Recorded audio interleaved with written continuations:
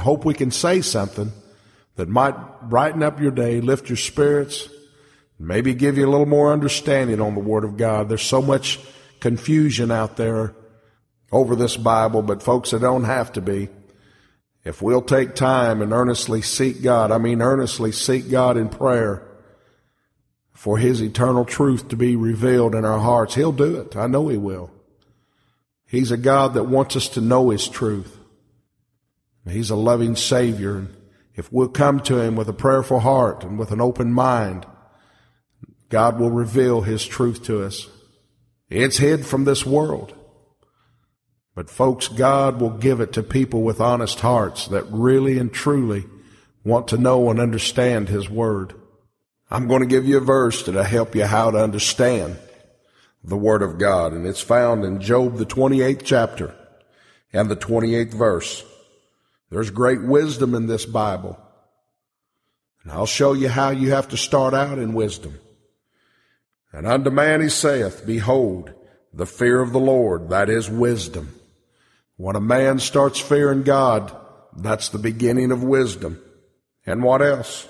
And to depart from evil is understanding. There's no way that a man can understand this word unless he departs from evil. He first starts fearing the Lord and turns his life around and comes out of evil. And God will give him a spirit to start understanding His Word. But we've got to come out of evil first. Well, where do we get understanding? How do we get understanding? The Bible said in Psalms 119 and 104, through Thy precepts, that's His Word, folks. Through Thy precepts I get understanding. Therefore I hate every false way. We get understanding through the Word of God. A good understanding is to depart from evil. We see in His Word how we can depart from evil. We get understanding. We start living the life and following the footsteps of Jesus Christ. We fear the Lord, that's wisdom. We start walking in His path, departing from evil, that's understanding. And folks, we can be a part of the house of God and through wisdom and through His understanding. And we can be a part of the building of God by following the precepts of God. Well, the Bible tells us in Isaiah the 28th chapter and the 10th verse, for precept must be upon precept, precept upon precept, line upon line, line upon line. Now, folks, when you build a building, it's built by a master builder, and he draws that line and puts a line upon a line. That's a straight building. But God's building is built upon His precepts, His Word. As it said in the 13th verse, but the word of the Lord was unto them precept upon precept, precept upon precept, line upon line, line upon line. This is God's building. This is how He's building His building. And the 17th verse said, judgment also will I lay to the line, and righteousness to the plummet. This building is being built with a plummet and with a line. It's measured by the Word of God to see how we're lining up in this building, up to the cornerstone. And that's why we're preaching on these principles, these fundamental foundations we find in Hebrews, the 6th chapter. Wherefore, leaving the principles of the doctrine of Christ, let us go on to perfection. Christ was the head cornerstone, who we pull off of, who we mark our lives off of that cornerstone, line upon line, precept upon precept. Yes, therefore, leaving the principles of the doctrine of Christ, let us go on to perfection, not laying again the foundation of repentance from dead works and of faith toward God, have the doctrine of baptisms, and this is the one that I want to start on today, and of laying on of hands. There's a doctrine of the laying on of hands, folks. And folks don't understand about the laying on of hands, but there is a doctrine, and this is in God's principles. This is in His fundamental principles of the doctrine of Christ, and we're going to take this up this morning, and I hope it'll be a blessing to your heart. Last week we spoke on baptism, the doctrine of baptisms. And folks, we showed how that you're baptized into Christ. When you're baptized into Christ, you've put on Christ, and you're actually being baptized into His body. Because the Bible tells us in 1 Corinthians, the 12th chapter, and the 13th verse, for by one Spirit we are baptized into one body. And Colossians, the 1st chapter, and the 18th verse tells us what that body is. It's the church. Colossians 1 and 18. And he is the head of the body, the church. Yeah, who is the beginning, the firstborn from the dead, that in all things he might have the preeminence. Yes, that body is the church, and we're baptized into that body. And folks, that body, in that body, you'll find governments, the operation of that body. That's where the doctrine of the laying on of hands comes in. It shows the operation and the authority of the church. Well, turn with me to Isaiah, the 9th chapter, and the 6th verse. It shows us where the governments were found at. The 6th verse, for unto us a child is born, unto us a son is given, and the government shall be upon his shoulder. The government shall be upon his shoulder. Well, he's the head, and the body is the church. That's what the Bible said in Colossians 1 and 18. So the governments are going to be in his body. But you notice he's the head of that body. That's where the church gets its governing authority, is from the head. From that headstone, from that chief cornerstone.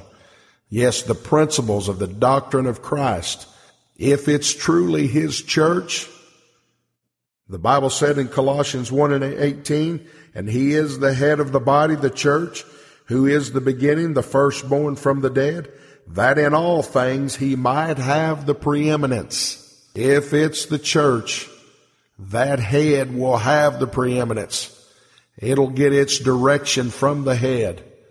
Yeah, it'll be set up from the head. Those governments will come from the head, and that body will act. It'll move from the head. But them governments are on his shoulders today, folks, on his shoulder. That's part of his body. And he gave and set in order and established doctrine for his church to go by. And those governments are found in his body. Well, let's see if that's not true. 1 Corinthians, the 12th chapter. Let's start at the 27th verse. Now ye are the body of Christ, we are, and members in particular. Now watch this. And God hath set some in the church, that's his body. First apostles, secondarily prophets, thirdly teachers, after that miracles, then gifts of healings, helps, governments. Governments. That's found in his body, folks. That's the church. Now you notice what it said there in the beginning of that verse. God set these in the church. He set these governments in the church. Folks, that's the right to govern. That's the authority to rule. And where we get our rule is from the Word of God. We don't have any right to govern outside the Word of God. But these governments, the authority comes from God, and he set it in his church. There's a set way of doing things. And if it's the church, that head will have the preeminence. It'll get its direction from the head, and that head is Jesus Christ, and he's the Word of God. And that's where you'll find these governing rules, is in the body of Christ. These governments are set up, and the doctrine of laying on of hands shows the authority of the church, the right of the church to ordain, set in order, and send. You know, folks, God loves order. The Bible tells us, let all things be done in decency and in order. There's an order that we have to conduct ourselves in the house of God. There's an order. I want you to turn with me to Romans, the 10th chapter, and the 13th verse. And we'll show you the order of the Lord. We'll start out here. For whosoever shall call upon the name of the Lord shall be saved. Now watch this. How shall they call on him in whom they've not believed? And how shall they believe in him of whom they have not heard? And how shall they hear without a preacher? And how shall they preach except they be sent? They cannot preach except they be sent. Is that sin of anybody? Well, God didn't send just everybody. God has an order and a fashion that we must go by. And I want to show you this order. Show you who God sent first of all. You can find it in a parable that Jesus spoke of in Matthew, the 21st chapter. In the 33rd verse said, "Hear another parable. There was a certain householder which planted a vineyard and hedged it round about, and digged a winepress in it, and built a tower, and let it out to husband it, and went into a far country." Folks, this is in reference to God. "And when the time of the fruit drew near, he sent his servants to the husbandman, that they might receive the fruits of it." You notice he sent his servants.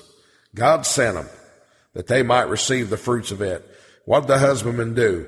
"And the husbandman took his servants and beat one and killed another and stoned another." That's what they did to the prophets.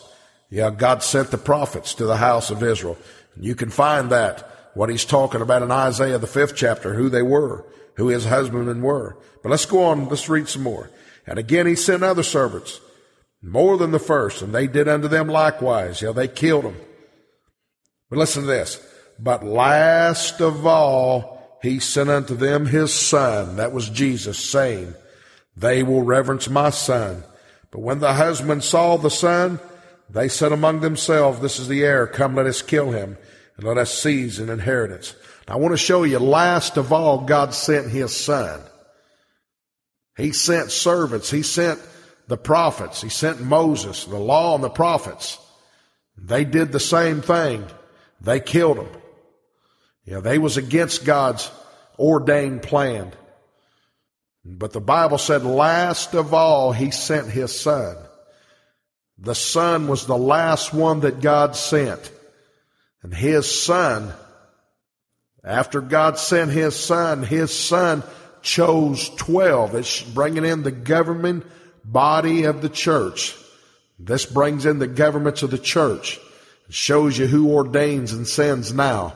First of all, God did not send his son unless he ordained him. Let's see where he ordained him.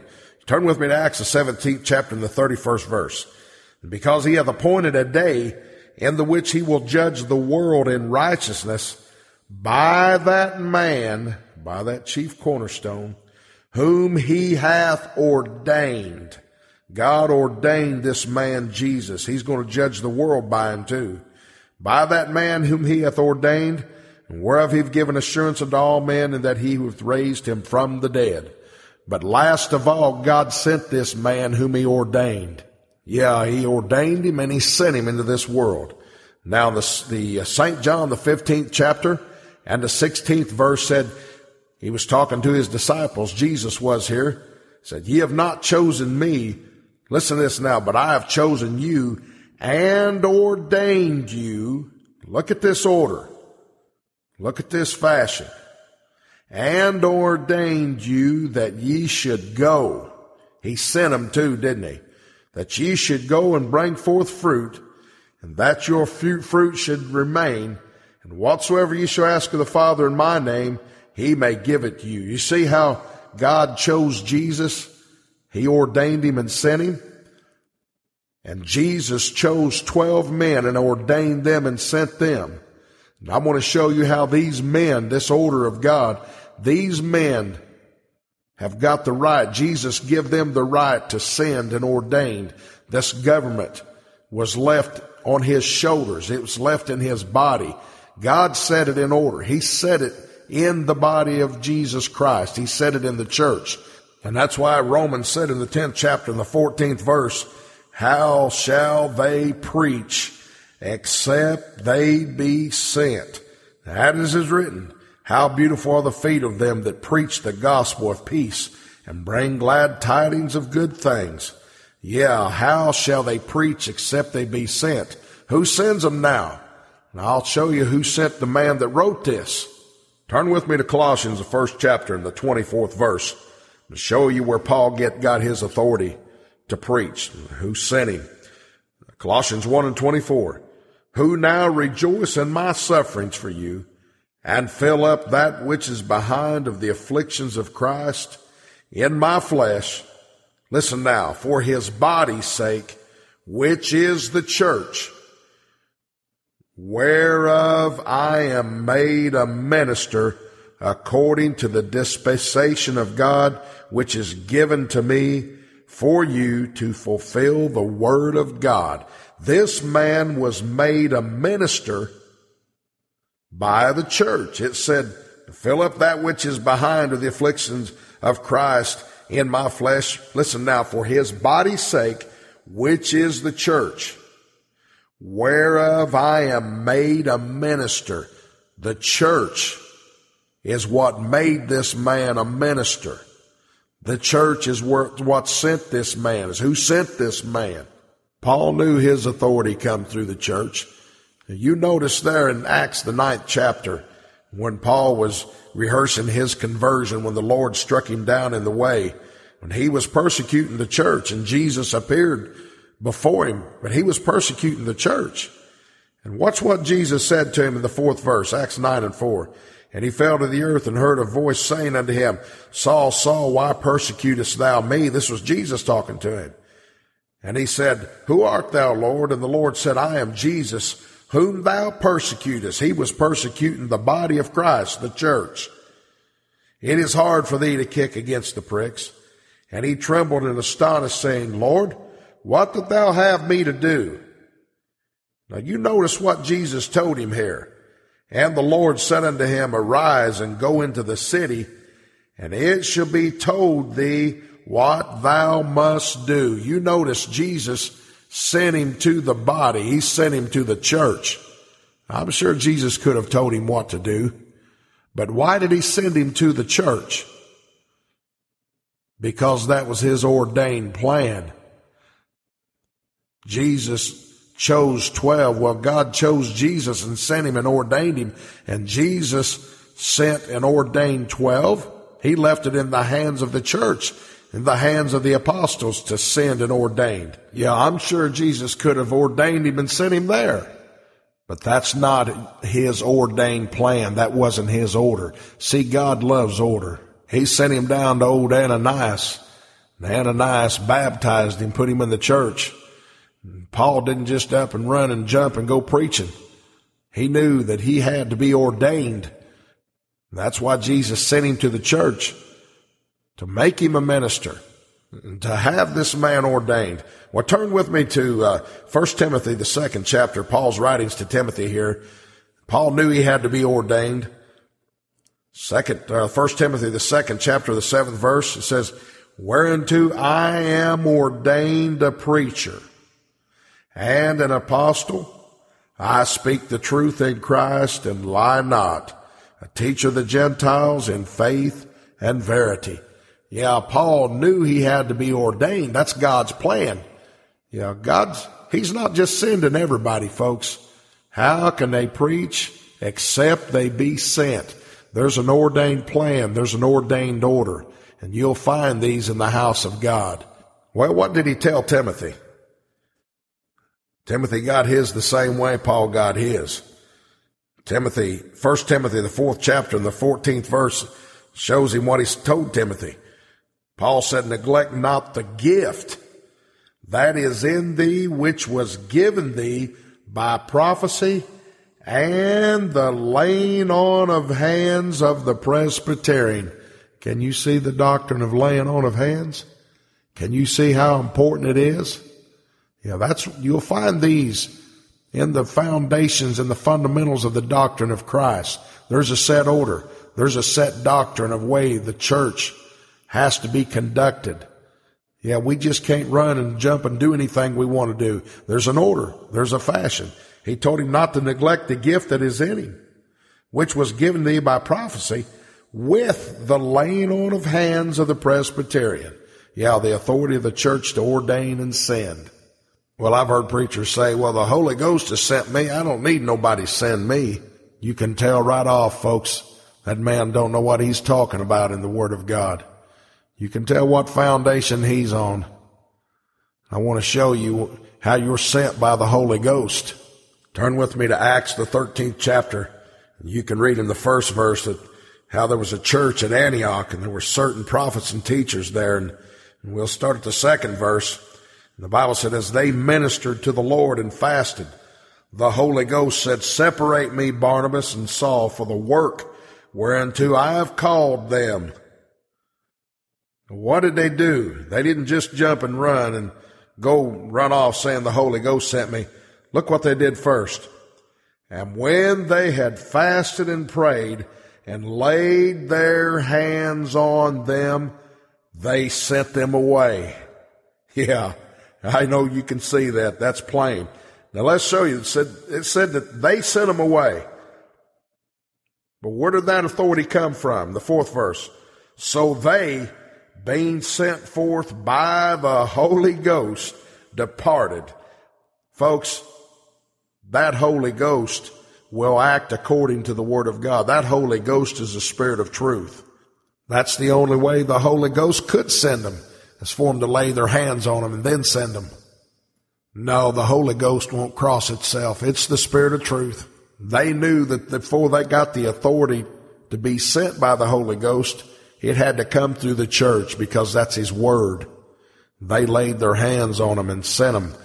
Then surely that's how they're sent by the Holy Ghost. Yeah, praise His name. I know you can see that.